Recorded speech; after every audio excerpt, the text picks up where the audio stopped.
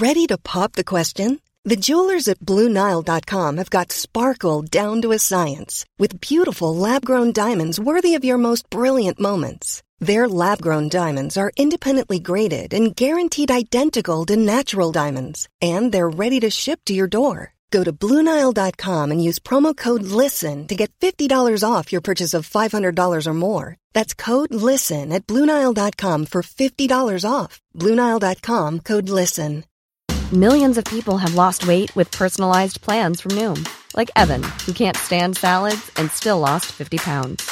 Salads generally for most people are the easy button, right? For me, that wasn't an option.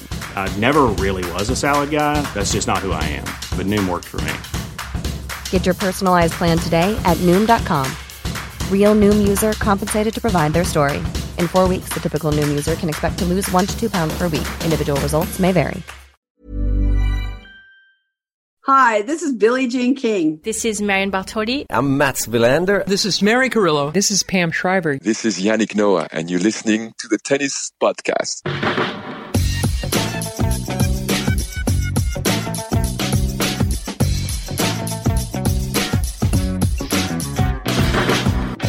Well, hello and welcome back to Paris. It is 3 minutes past 11 p.m. It is a balmy, humid evening in the French capital. We are back at Tennis Podcast Towers, basking in what was supposed to be the aftermath of the greatest match there has ever been, the most anticipated match of all time, sort of, maybe, except it wasn't. David Law. No, there was a set in which it was, and Matt and I passed each other in the corridor and we were pumped, and it was one set all, and it was just set up perfectly for another 3 sets like that and a crowning moment. And about 10 minutes later, it was basically all over, and terrible shame in the end. Huge credit to Djokovic, I think, for playing a part in what happened, but I really didn't see that coming at all. And, it was a bummer. Yeah. And for anybody that chooses to persist with listening to this podcast after that, we will do our best to remain pumped about, well, it's not going to be hard to be pumped about what's to come over the weekend, but certainly, as David says, it has been a bit of a bummer of the day. For anybody that's been sliding into our mentions saying, Catherine called it a couple of days ago when she said, what if it's crap? I didn't call it a couple of days ago. That was me being utterly flippant and facetious. I did, however, Matt, and you can verify this, call it at lunchtime while we were gazing at our incredibly disappointing, borderline inedible, politically incorrect meat that we were forcing down in order to fuel ahead of what we just assumed was going to be a minimum 5-hour match. I said, oh my goodness, what if this is an omen for the day? And Matt said, don't be silly. This is just a veal low point. Yeah, you said, what if today is cursed, as we were chewing on this very chewy veal and very dry because the sauce was horrific. Gosh, I saw no way that this match wouldn't live up to expectations, and those were lofty expectations. I just had such faith that this would be a good match. I did what I always do when I come to the French Open, and I grabbed my copy of L'Equipe for the iconic day, and I put it in my rucksack. I thought, I'll keep this. I'll look back on that in a few years. This will appreciate in value. Yeah. Over the years. That copy is now in the recycling bin.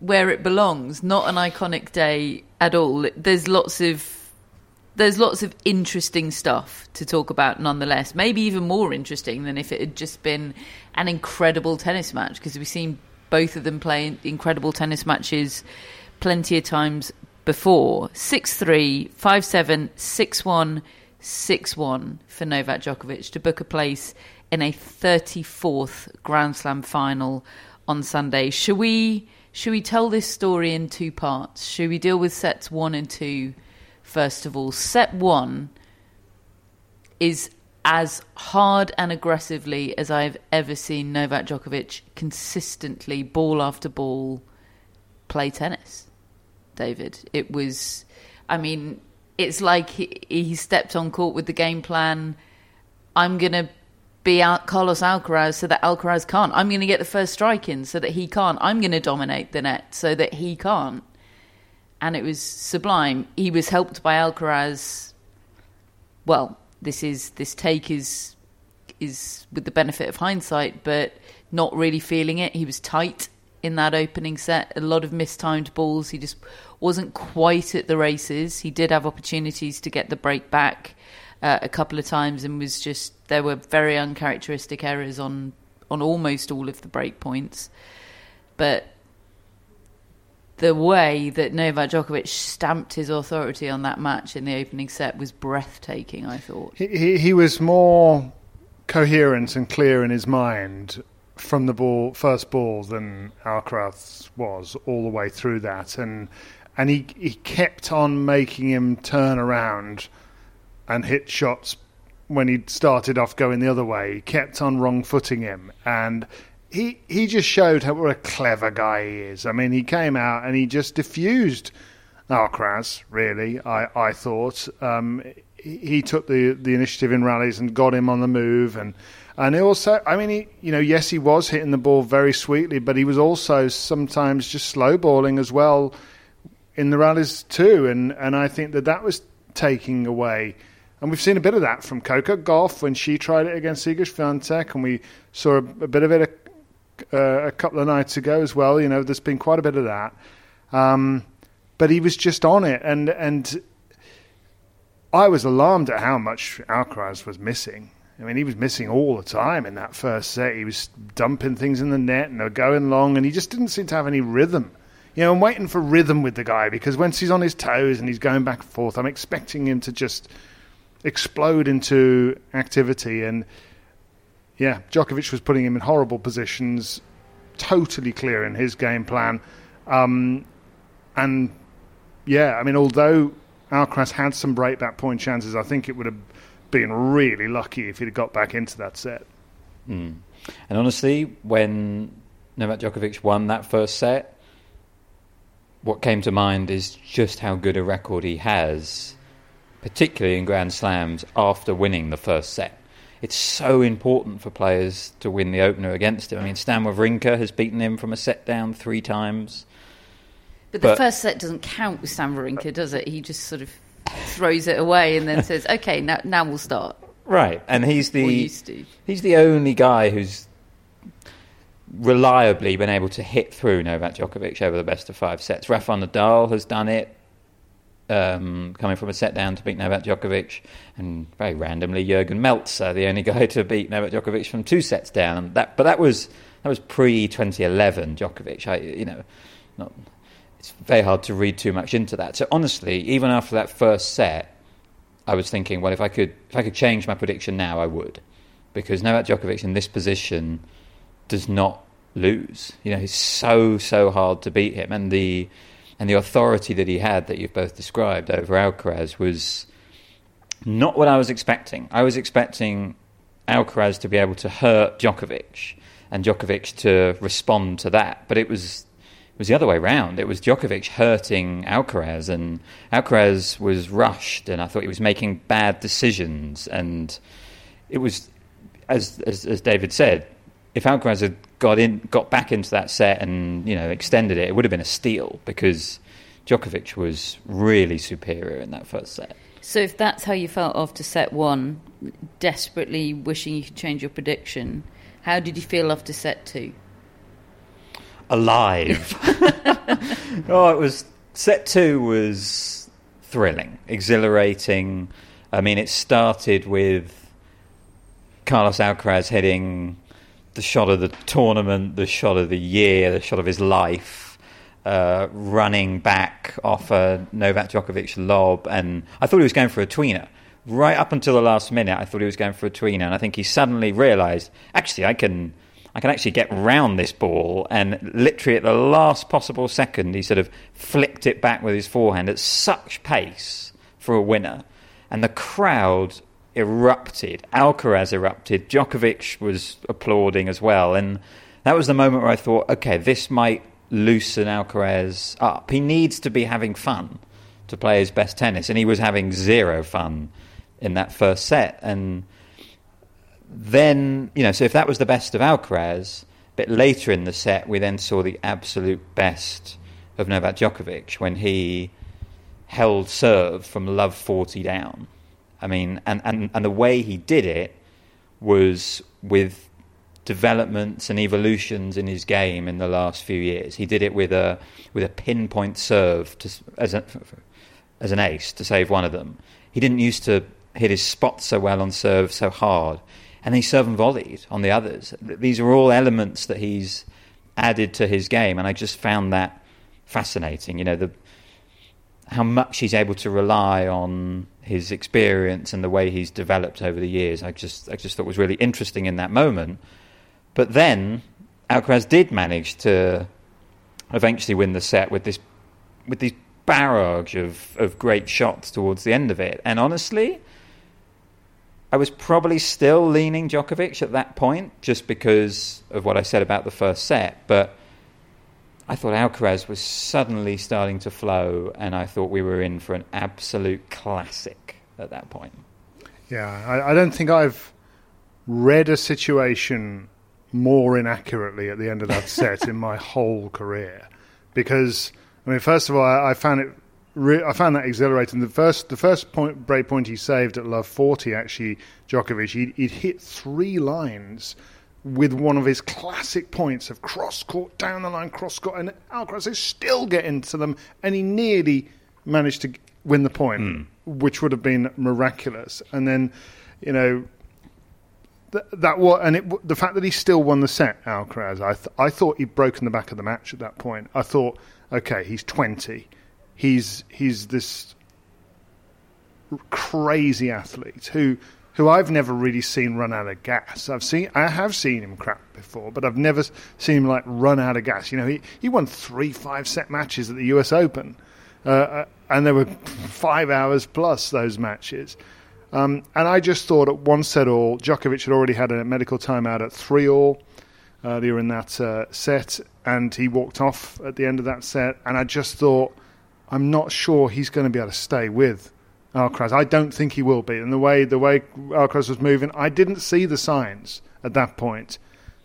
When Andy Roddick tweeted at the start of the third set, he's actually trying to shorten the points. I thought what was happening was Alcaraz has loosened up here and he's going for everything because he's so confident.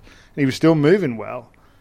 And he was right and I was wrong. Because within 2 minutes, Roddick's tweeting, I'm watching Alcaraz really closely now, because I think something's happening here. He's taken his legs. That's the old quote from Roddick. First, Djokovic takes your legs, then he takes your soul. And I actually flippantly replied, well, these are different legs, basically, that Alcaraz has got. Well, that aged 2 minutes before I looked like a complete fool.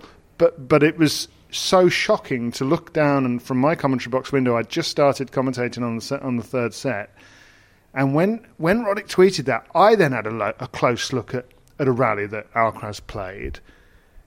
And then I noticed him just take his hand off the racket with his right hand and start looking at his palm as though it didn't really belong to him. And I'm thinking, I don't think he can grip the racket properly because he's cramping in his hand. And if you're cramping anywhere, the likelihood is it's going to spread. Next point, he just stops like a statue, unable to move because of that cramp in his leg. And the match was basically over at that point. And it was a horrible feeling of deflation, realising it's over. And Djokovic came down. I think he genuinely was a bit sympathetic about the fact that this match is not going to happen anymore. Obviously happy to be winning, but I mean, what a bummer. Again, I'll say it again. Yeah, we were so confident after that second set that we were in for the long haul epic, that Matt left the prized press box seat that we'd arrived sort of 20 minutes before the start of the match to secure. Well, actually about 40 minutes before the start of the match, because faff. To secure, Matt left his seat to to restock on snacks, secure more snacks, refuel.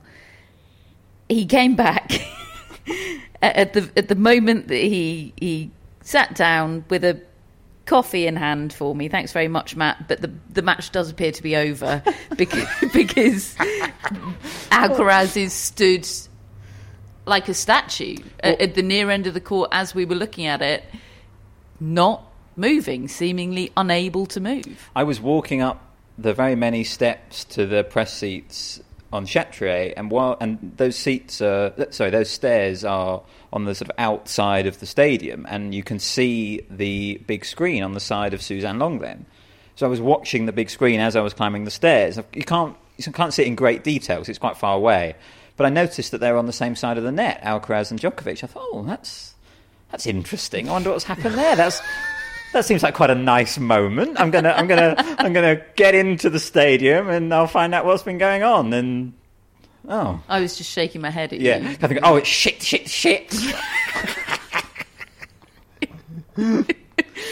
Yeah, because it instantly felt bad. I didn't instantly know what was going on, but you instantly felt the air get sucked out of Philippe Chatrier Stadium, and there wasn't a lot of air in there to begin with because it was a stuffy old day today. And over the course of the next two sets, during which, I mean, Alcaraz had already won a game at that point, it was 1-1, and actually the moment that it happened meant that, and the severity of how it happened meant that Alcaraz had no choice but to receive immediate treatment for the cramp, a leg rub, and you can't receive treatment for cramp unless it's a change of ends. So at that point, he had to concede a game to get to the change of ends. That game was a service game. Orally taught the umpire did announce all this to the crowd, but it was such a sort of moment of frenzy for everybody. Obviously, lots didn't hear. And then when Djokovic came out to serve, leading 2-1 after the medical timeout, there was all sorts of booing and jeering and hissing, and they were displeased with the scoreline that they found flashing up in front of them. But from that point on, Alcaraz only won one more game. One more game. And honestly, I was quite confused in the moment. Like, that is a rule that I know about, but it so rarely happens. I don't remember seeing it actually happen. No, I genuinely don't know if I've ever seen it come into effect, and it felt doubly harsh that it was his serve that he ended up losing. I mean, as it happened, it wouldn't have made any difference. He was incapable of carrying on really competitively for the rest of the match. But in the moment, it felt like a sort of double jeopardy situation in football, like Fulham at Old Trafford giving away a penalty and a red card all in the same moment. Oh, it's a disaster for Alcaraz. He's injured and he's lost his serve. But of course, it could have also fallen just before Novak Djokovic's serve, and that is the rule. It's just odd that it so rarely comes into effect that I think everyone was quite confused. But I don't know. I think the severity of it made me realise this match is over. Like, there really was very quick how it went from on a huge high to this is over. There was no real in between. Oh, let's see if Alcaraz can sort of muddle through here and maybe tank a set but have some strength in the fourth. He was just gone.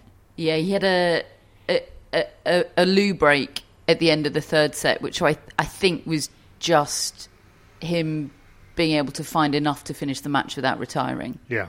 And actually, the cramping thing, I don't think unless you've been in that situation, you can know what it's like. Because, I mean, I think we've all cramped at some point, whether you might have been sitting still for too long or whatever, but to try to do activity, when you hear what the pros describe it as, I mean, Roddick, I'll go back to him again because he's experienced it. And he was saying on Twitter that he's going to have to take it really easy for 20 minutes and try to sort of get through it, manage it. There's no way you can go full out, otherwise he'll be carried off this court. And I mean, you think back to Nadal cramping in that press conference when suddenly he's underneath the table because cramps struck him. Roddick once described getting cramp in a hotel lobby, having lost a match at the US Open. Then he was checking out, and he was in the line, and he said suddenly it came over me, and I had to lie down on the floor in the lobby and be stretched out because I couldn't move. And it must be just pretty sickening, especially for a young lad like that who doesn't necessarily know those limits to himself. Yeah, well, over the course of those 2 6-1 sets, which wasn't a very long course, as it turns out, there was all sorts of speculation and murmurs on Twitter and in the press box that we were sitting in. You know, what's going on here? What's gone wrong? You know, did he not fuel properly before the match? Did he not see the weather forecast properly? Because it was hotter today. It was hot yesterday as well, but it was a lot hotter and more humid than 2 days ago when he played his last match. But then he won the US Open, which is the stickiest, most humid, disgusting slam there is. Spending longer on court than any person had ever spent on court to win a major. Exactly. So it's all sort of, what's going wrong? What has gone wrong here? Confusing. He's 20 years old and fit as a butcher's dog. And he told us in press afterwards, didn't he? The answer is Novak Djokovic. That was the most stressed and tense he has ever felt on a tennis court. That includes the Grand Slam final that he has played, and it was because of who his opponent was. And I found that fascinating. I mean, it makes sense. But this is someone that's played a Grand Slam final. As much as he's only just turned 20, this is not his first rodeo at all. We think of him as somebody with experience far beyond his years, and yet he'd never experienced anything like that before in terms of stress, and I think it totally knocked him for 6, and it was full body cramps, which, okay, maybe there were small things he could have done differently in terms of fueling, and, you know, people were saying, why isn't he eating bananas? Why isn't he drinking electrolytes? We're big into electrolytes in this household, aren't we? We all drink our daily rehydration salts. I actually went to the Carlos Alcaraz press conference with a tube of electrolytes. Carlos, you want some for Catherine, some for Carlos, just in case. But I think the answer is maybe some of those things might have made it a tiny bit better. I don't know, but maybe this was just something he needed to go through, and maybe this is yet another thing that highlights the incredible greatness of Novak Djokovic. Because worth remembering, he wasn't always like that as well, Djokovic, you know, 15 years ago. So I suppose it's a journey, really, you know, to learning how to deal with it. He wasn't always like that. Yeah, I mean, he said that, didn't he? He said that he felt like he probably at the start of his career experienced similar to what Carlos Alcaraz felt today.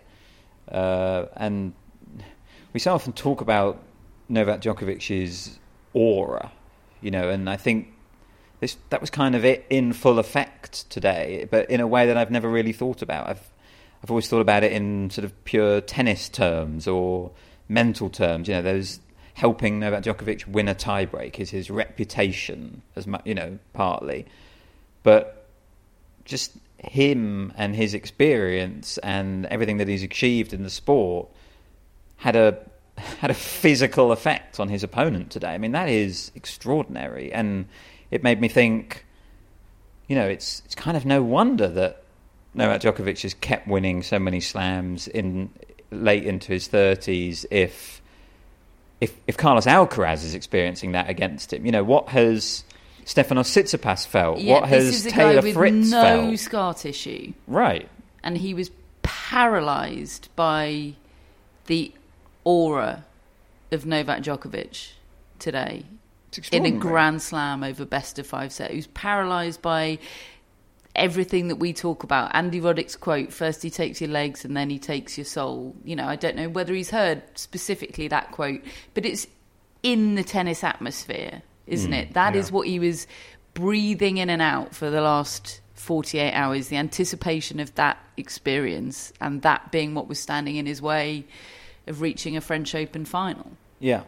And, you know, it is, on the flip side, it's incredible how Djokovic has, I think, just become so good at managing 5-set tennis. You know, I know we talk about that all the time, but how efficient he is. His game is just efficient. There's nothing... I think that's what he came out trying to be, because he knows he's not 20 anymore. Right. And if he's going to last, he doesn't want to expend all that nervous energy that Alcaraz is expending. And Alcaraz was badgering away to Ferreira the whole first set. It's all must be part of that. He was asked in the Spanish portion of his press conference, Alcaraz, what he was saying to Ferrero sort of in the third set. You know, was there any advice that you could get in terms of how you could maybe recover from this situation? And he just said, no, I told him that estaba jodido. I was fucked. And it was this brutally honest press conference, you know. I think revealing that he felt like that about Novak Djokovic was honest, and revealing that conversation he'd had with Ferrero, I mean, yeah, he told us everything in that press conference, Carlos Alcaraz. And he also said, you know, I tried to be a positive person. I'm gonna learn from this, and I have to believe that he will, you know, because I don't quite know how you do that. I guess it's just getting himself in another situation to play Novak Djokovic over 5 sets is the best way to do that. But I think I definitely overlooked Djokovic's mastery of this format. You know, Mary was trying to tell us at several times yesterday, and I'm fully aware of Novak Djokovic's mastery of 5-set tennis. I just didn't realise how big of an impact it would have on Alcaraz. Yeah, same here. There was some very strange booing in the 4th set, wasn't there? They were booing Djokovic for fist pumping. They booed him for celebrating when he won. Look, we love the penchant for aggro that the Parisian crowds have here, and by all means boo. Love the booing. But what they're choosing to boo at is really bizarre this year. Have a blooming reason, for God's sake. Yeah. I mean, he was trying to... We were discussing it, weren't we, Matt? How we've seen great players playing against injured opposition, falling into the energy vacuum, tumbling down into it, and not it all going flat on their side of the net included. And Djokovic was trying to pump himself up and guard against that and use all of his experience to prevent it from happening. I didn't find it distasteful, any of it, and I'm surprised that the French crowds did. They for crowds that are so into aggro, they can be very pearl clutchy about things, can't they? Well, I mean, it's a bit like the football crowds who just give players pelters, and the moment the player does anything themselves and give it a bit back, they're outraged, you know. And I mean, and Djokovic wasn't even giving them any back. He was just, like you say, he was doing nothing. He did have an absolutely stone cold killer line in the press conference, though, when he was asked about that. It was, you know, what was your reaction to the booing? How did you feel about it? And he said, I don't mind. It's not the first time. It's probably not the last. And I thought that was going to be the end of his answer. He paused, and then he went, I just keep winning. Yep, that's the answer. I mean, that's the answer to it. If ever there's been a line to sum up Novak Djokovic, it's that right there. Everything going on around him, a lot of it often he's causing. It wasn't in this instance, I agree, but through it all, the one constant is he just doesn't keeps matter winning. The Federer fans giving him it in US Open and Wimbledon. It doesn't matter. At the time of that Djokovic press conference, we and he didn't know who we'd be facing in Sunday's final, because at that point Casper Ruud was in the latter stages of the first set, I think, or looked en route to winning the first set of match that he ended up winning in 3. We'll talk about that in a moment. But in short, Djokovic seemed pretty relaxed at the prospect of the final, no matter who the opposition would be my takeaway from what he had to say about it. Yeah, he just feels so ready to win this, and I think he knows that. I think he saw today as a big challenge, big test. I think it's worth saying, I don't think he was expecting this to happen to Carlos Alcaraz either. I think that probably would have taken him a little bit by surprise, how dramatically Alcaraz fell off there, even though he knows he can lean on that experience in these sorts of matches. But yeah, looking ahead to the final, he was very frequently talking about getting his hands on the trophy. It wasn't, let's think about my next player. It was, I'm going to get my hands on that title. I mean, could you imagine what Casper Ruud will have to do if he's going to take it off? Selling a little or a lot?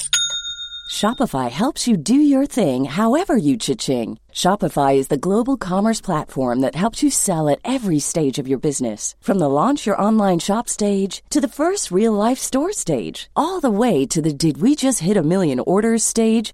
Shopify is there to help you grow. Shopify helps you turn browsers into buyers with the internet's best converting checkout. 36% better on average compared to other leading commerce platforms. Because businesses that grow with Shopify. Get a $1 per month trial period at shopify.com/work. Shopify.com/work.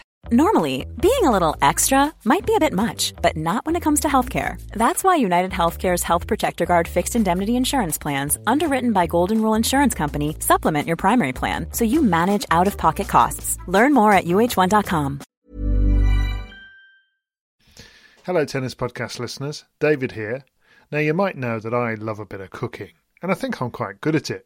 But if I'm honest, even I get fed up trying to work out what to do every night. That's where Home Chef comes in. Being able to put together a delicious meal without the long prep and the cook times, well, that's pretty cool. Home Chef provides fresh ingredients and chef-designed recipes conveniently delivered to your doorstep to simplify your cooking experience. They have over 30 options a week and serve a variety of dietary needs, so you don't have to worry about what to make ahead of time. Not only is it convenient, but it's economical too. Home Chef customers save an average of $86 per month on groceries. Now, for a limited time, Home Chef is offering Tennis Podcast listeners 18 free meals plus free dessert for life and, of course, free shipping on your very first box. Go to homechef.com/tennis. That's homechef.com/tennis for 18 free meals and free dessert for life. You heard it right.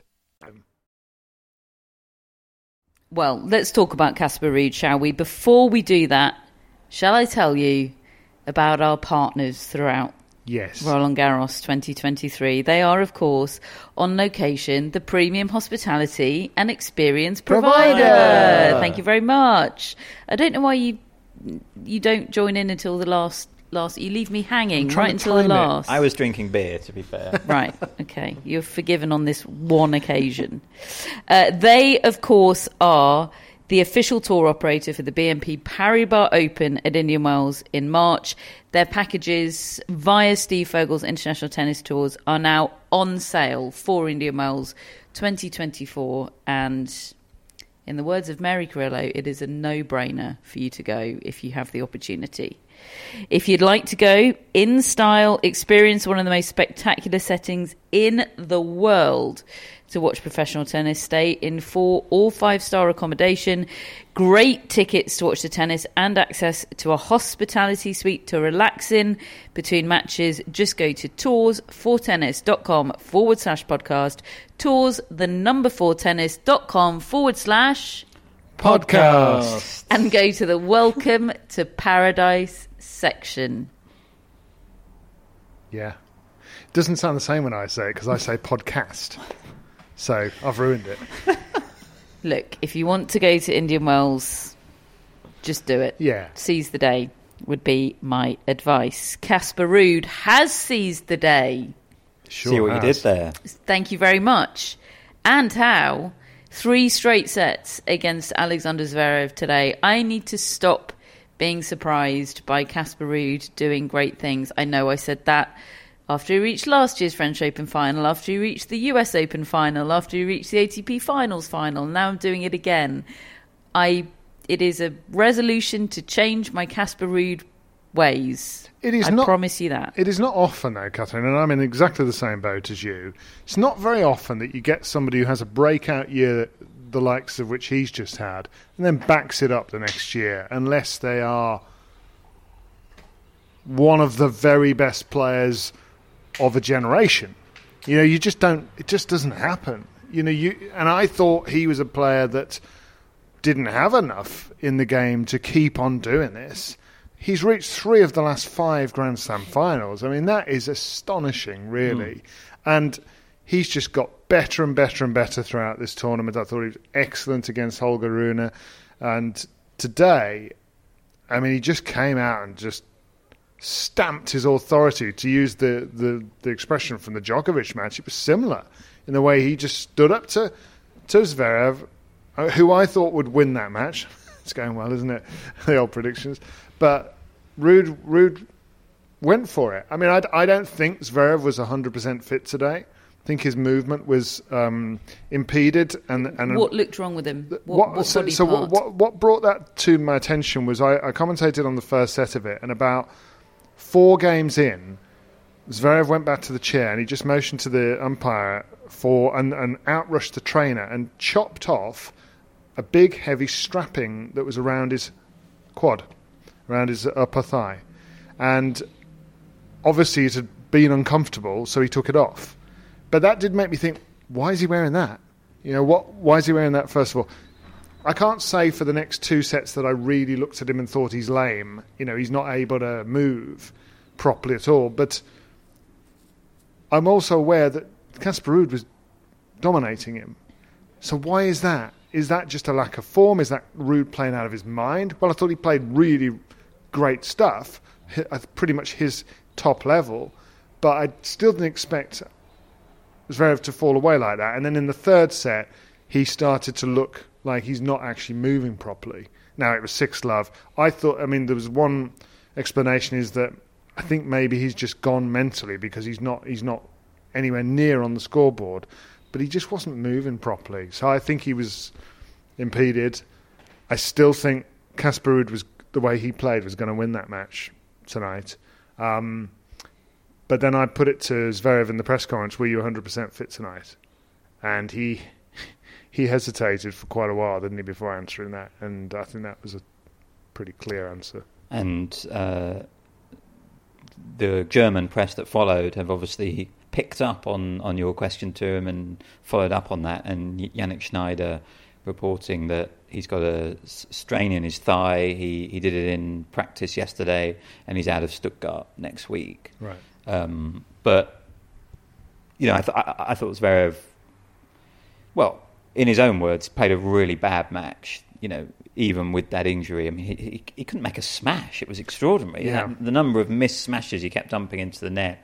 And Ruud, by contrast, I thought was awesome. Just from the first moment, I feel like he knew he had the better forehand than Alexander Zverev, and he just was so intent on dominating with that shot and playing the sorts of rallies that he wanted on his terms. I thought it was really, really impressive. And yeah, it's genuinely a surprise to me that he has reached this final, because I've been judging him on his form this season. And then I sort of went back and had a look at his form at the start of last season as well.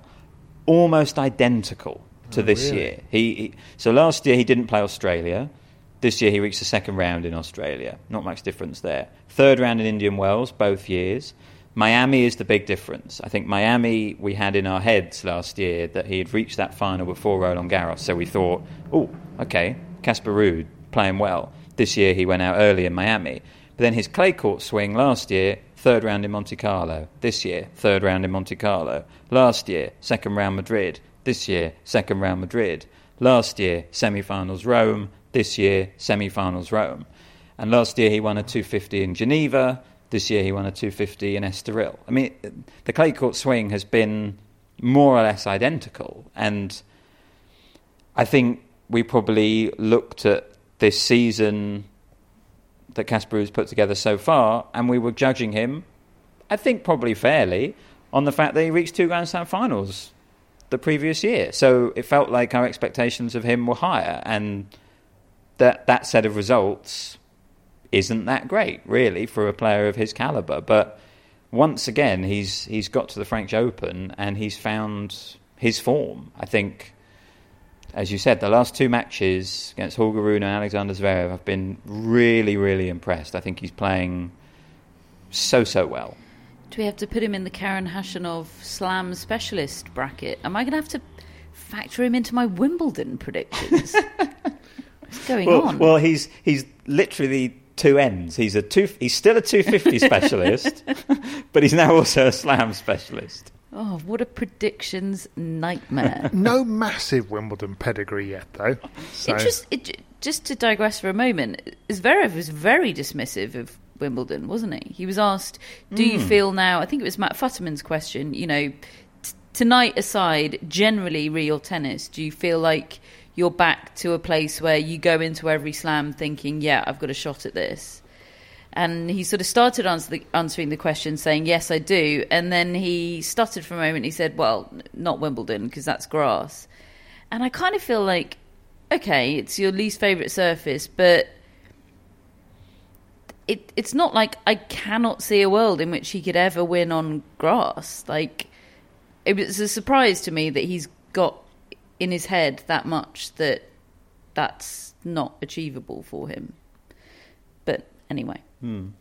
Yeah, I was surprised by that. I saw him reach the Halle final certainly once. I mean, I remember Federer absolutely took him apart in that final that I'm thinking of. I think he's reached the 4th round at Wimbledon. Like that's not nothing. And grass does take players time to figure out. Just because you don't like it right now, if you commit and have the right mindset to learning and becoming comfortable, it's possible. I mean, I think big picture, the problem for Zverev in slams remains the problem it's always been. He doesn't get good wins in slams.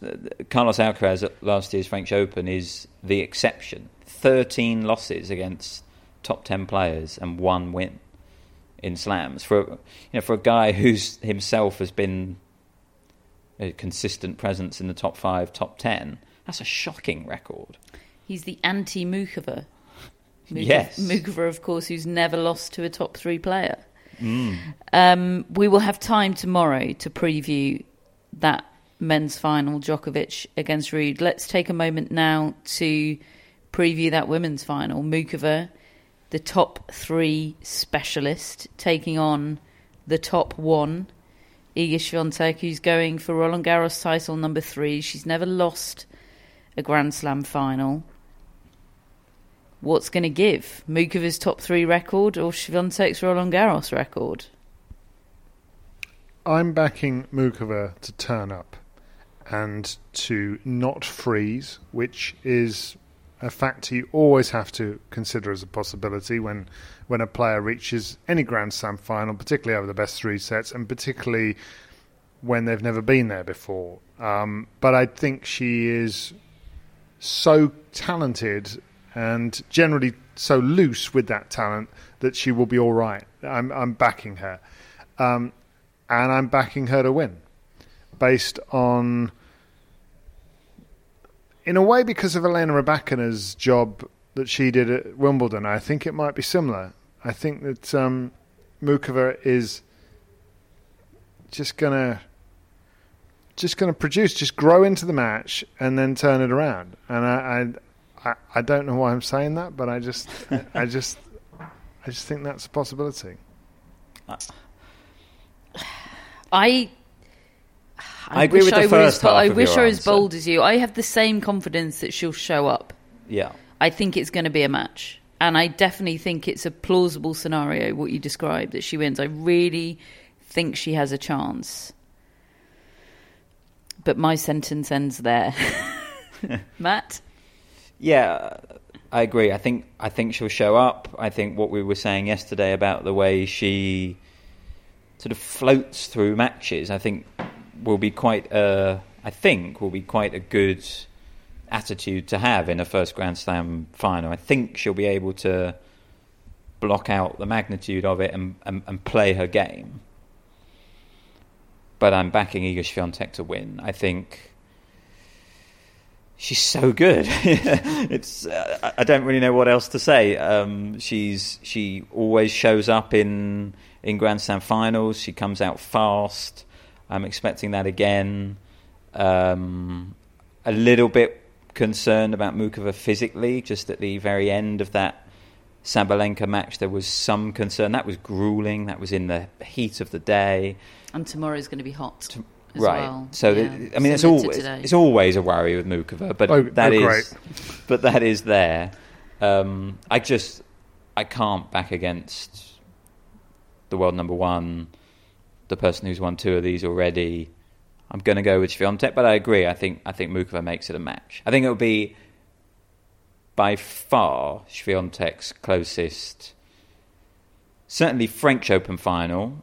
Jabeur made that US Open second set extremely close. I wouldn't be surprised if Mukova nicks a set. I'm still desperate to see Iga Świątek in a 3-set Grand Slam final. Desperate. Well, 3 sets anywhere, I'll take it. But I just want to see what it looks like.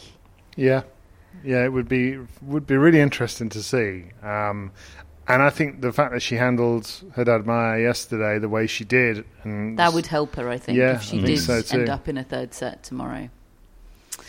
The tennis gods let us down today, didn't they? So they owe us one over the weekend. In fact, I think they owe us several. One for lunch and one for the match. Cannot stress enough how bad lunch was. So terrible. I almost skipped dinner just because of the trauma. They gave us weather over the 2 weeks, generally. Oh, I'm not. The weather's been. I'm not writing off the whole incredible. fortnight because of one bad veal. It was really bad. What is coming up tomorrow besides the women's singles final? We start on Chatrier at 11 with the men's wheelchair singles final. Great to see this match on Chatrier. I hope a decent crowd turns out for it. It's the top two seeds going up against one another. Alfie Hewitt, the top seed, against the Japanese Takito Oda, who's very young. The second seed. I believe that. And actually, Hewitt, I know, avenged his loss to, was it Gustav Fernandez in the previous round? And I think he played this young man earlier this year in Australia. And so, it's going to be fascinating. I think that's the sort of real-time legacy of Shingo Kaneda, isn't it? Yeah. I think there's quite a few young Japanese wheelchair players. Yeah, it does feel like generally in wheelchair tennis, there's the next wave are happening, aren't they? Sam Schroeder, Niels Vink of Niels on Wheels fame. Then it is at 3 p.m. local time, Świątek against Mukova, followed by the men's doubles final, Ivan Dodig and Austin Krajicek against the Belgian pairing of Sander Gilles and Jan Vliegen. So that is the final match of the day on Chatrier. Tomorrow on Longlen, it is women's legends Gisela Dulko, Gabriela Sabatini against Lindsay Davenport and Agnieszka Radwanska. Well, that sounds good. Andrei Medvedev's in action over there, Matt, if you want to have a reunion.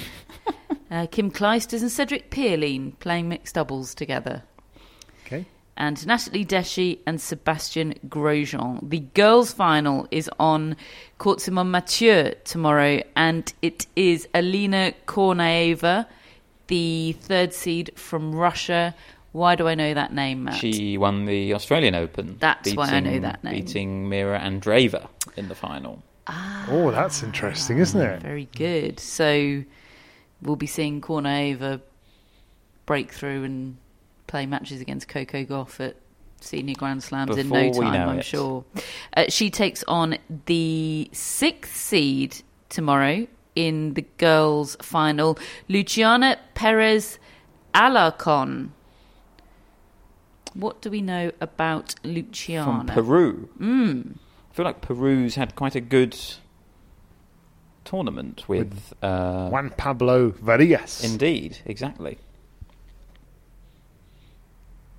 Sure, yeah. Wasn't expecting him to come up today, but but great. And then it is the boys' singles final, which, alas, Darwin Blanche is not featuring in, Matt. Oh, what happened? He lost. Ran out of gas. He lost. He lost today to the finalist from Serbia, I think this Croatia. flag is. Croatia. Oh, my goodness, I'm so sorry. Dino Prismic. I like that name. He is doing some quick maths here. Turning 18 in August, by my reckoning. So a bit of an older age bracket than Darwin Blanche. Oh, he's been playing up a couple of age brackets. How old's Darwin? 15. Oh, right. And he takes on, in the boys' final, the 8th seed, Juan Carlos Prado Angelo. These are good names. From Bolivia. Yeah, great South American representation in these finals. It's great to see. Then on Simone Mathieu, the girls' doubles final, we have... Oh, Kornaeva's in that as well. Crikey. With Saito, her Japanese partner, and then we have Grant and Ngunu, who is a name that I know. I think she's very good. American, I think. I'm not as good at the juniors as Matt is. I ride on his coattails. Over on court 14 is where you'll find the women's wheelchair singles final. Dida de Groot against Huey Kimiji. That is the number 1 seed against the number 2. We also have the quad wheelchair singles final, which is the aforementioned Niels Vink against Sam Schrader. That is, again, the top 2 seeds facing off. We also have on court 14 the men's wheelchair doubles final. Alfie Hewitt and Gordon Reed against Gustav Fernandez. As you mentioned before, David lost to Alfie Hewitt in the singles, and his Spanish partner Martin de la Puente. Are we happy with all those pronunciations? Sounding good to me. I'll move on. We have the boys doubles final over there with some names and flags I'm not going to get into, but if you'd like to know more about that, you can look it up. We have the quad wheelchair doubles final, which features Andy Lapthorne and his South African partner Donald Rampardi. And they're unseeded, actually. They're taking on Heath Davidson of Australia and Robert Shaw of Canada. Robert Shaw. It's a new name on me. Same name as an actor who was in Jaws. It's not a shout-out, David. Well, Robert Shaw has not paid for a shout-out. It just came to me. Finally, this is ending soon, folks. Finally, court 13 is the place. Last match of the day for the women's wheelchair doubles final, which is Yui Kimiji, the top seeds, Yui Kimiji and Kugotsa. Oh, I'm going to need some help here. Gothatso Montiagne. Sounds... I hope I've got that right, and apologies if I haven't. Taking on Didi de Groot, which I've definitely got right. In fact, you look for opportunities to say it. And Maria Florencia Moreno, her Argentinian partner. So that's what you've got tomorrow on the penultimate day of Roland Garros 2023 action. We'll be back tomorrow, of course. We'll be back with our mascot Phoebe. Lovely Phoebe, whose work Mary Carrillo is very much aware of, which I was very pleased to hear. We have our mascots, our last chance of respectability with Xenia. Sorry, Xenia, Maisie. Right, Maisie, I've gone for Mukova in 3. And Darwin. Yes, hello, Darwin. Sorry, I underrated Casper Ruud again and thought he would lose a set. We have Billie Jean, who really provided well, actually, it was my mum providing the content, but Billie Jean was starring in it during our post-Alcaraz Djokovic low. We were soothed by some lovely Billie Jean Rosie videos. Billie Jean is sponsored by Billie Jean King and Alana Kloss. We have our executive producers and top folks, Jamie, Hannah and Drew. Hello to you all. And thank you for being executive producers of the Tennis Podcast. And we have shout-outs, Matt. We have Elizabeth in Brisbane. Oh, Elizabeth. Just Elizabeth, like Prince. Yes. Or, well, actually, Elizabeth P. Oh. Okay. I wonder Like what the P JP stands Various, for. but the other way around. Elizabeth P. Okay. Could be Price. It could be a celebrity. Are there any celebrities? Elizabeth, surname beginning with P? No? Okay, what else do we know about Elizabeth, Matt? Nothing. I reckon this is some major celebrity. Me too. Talk amongst yourselves while I put Elizabeth P into Google and see what the autocomplete suggests. Okay. See, I was going Price because remember there's... Perkins? Okay. I was going to go with S.L. Price, the Sports Illustrated Elizabeth writer. Perkins is the love interest in the film Big. It's got to be her, hasn't it? I hope so. 'Cause she's definitely fantastic in that film. And then she kind of disappeared. Yeah. Tom Hanks, right? Yeah. Incredible. That's in my top 5 all-time films. Good acting, If you are Elizabeth Perkins, thank you for your work. You played a big part in my childhood. If you're not Elizabeth Perkins, thank you anyway. You're even better.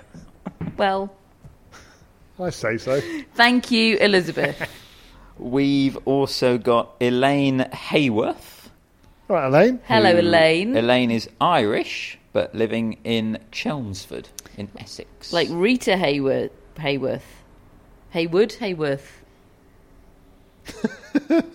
Who's Elaine? Elaine Hayworth. Worth. Like Rita Hayworth, yes. Okay. Who's Very that? famous actress. Oh. From the 40s, 50s. Okay. Do we have any Elaines as tennis players? I can't think of any. It's a bit disappointing, isn't it? My childhood friend Grace, her mum was called Elaine. Oh, good. I'm open to other offers. No? Nope. Elaine Parry it is. Thank you, Elaine. Oh, Hayworth. I think I might have one. It's tenuous, but Elaine Page is a massive tennis fan. She is. I heard her sing a chorus of Memory at the Lawn Tennis Writers Association Christmas lunch raffle. Yeah. Once. Wow. Memorable. Quite right. Yeah. Elaine, thank you for being a friend of the pod. Thanks, Elaine. And finally... Elaine Hayworth, not Elaine Page. Maybe Elaine Page is also... Anyway, carry on. We've got Matthias Stopp. Right, Matthias. In Stockholm. Hello, Matthias. Which I think sets you up to tell your... Maybe I've got this wrong. Your brother's exchange story? Yeah, my brother's German exchange was called Matthias. And he was weird. Oh, God, this is going great, isn't it? He used to... This was in the days that we had one family computer and it was a big clunky PC and it sat in a sort of communal area in kind of in the hallway, really. And he, despite it being in a very public place, he would spend the evenings on a flight simulator game doing sound effects.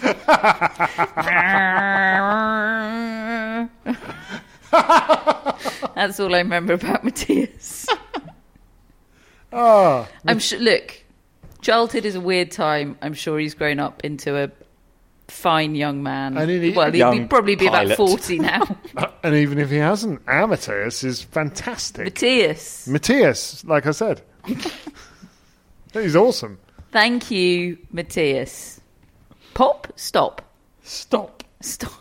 Probably what we should do.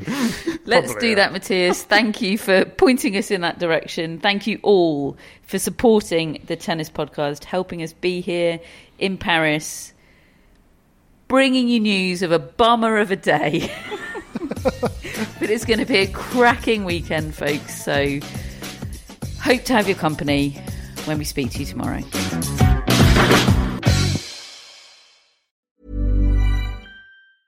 Normally, being a little extra might be a bit much, but not when it comes to healthcare. That's why United Healthcare's Health Protector Guard fixed indemnity insurance plans, underwritten by Golden Rule Insurance Company, supplement your primary plan so you manage out-of-pocket costs. Learn more at uh1.com. Flexibility is great. That's why there's yoga. Flexibility for your insurance coverage is great too. That's why there's United Healthcare Insurance Plans. Underwritten by Golden Rule Insurance Company, United Healthcare Insurance Plans offer flexible, budget-friendly coverage for medical, vision, dental, and more. One of these plans may be right for you if you're, say, between jobs, coming off your parents' plan, turning a side hustle into a full hustle, or even missed open enrollment. Want more flexibility? Find out more about United Healthcare Insurance Plans at uh1.com.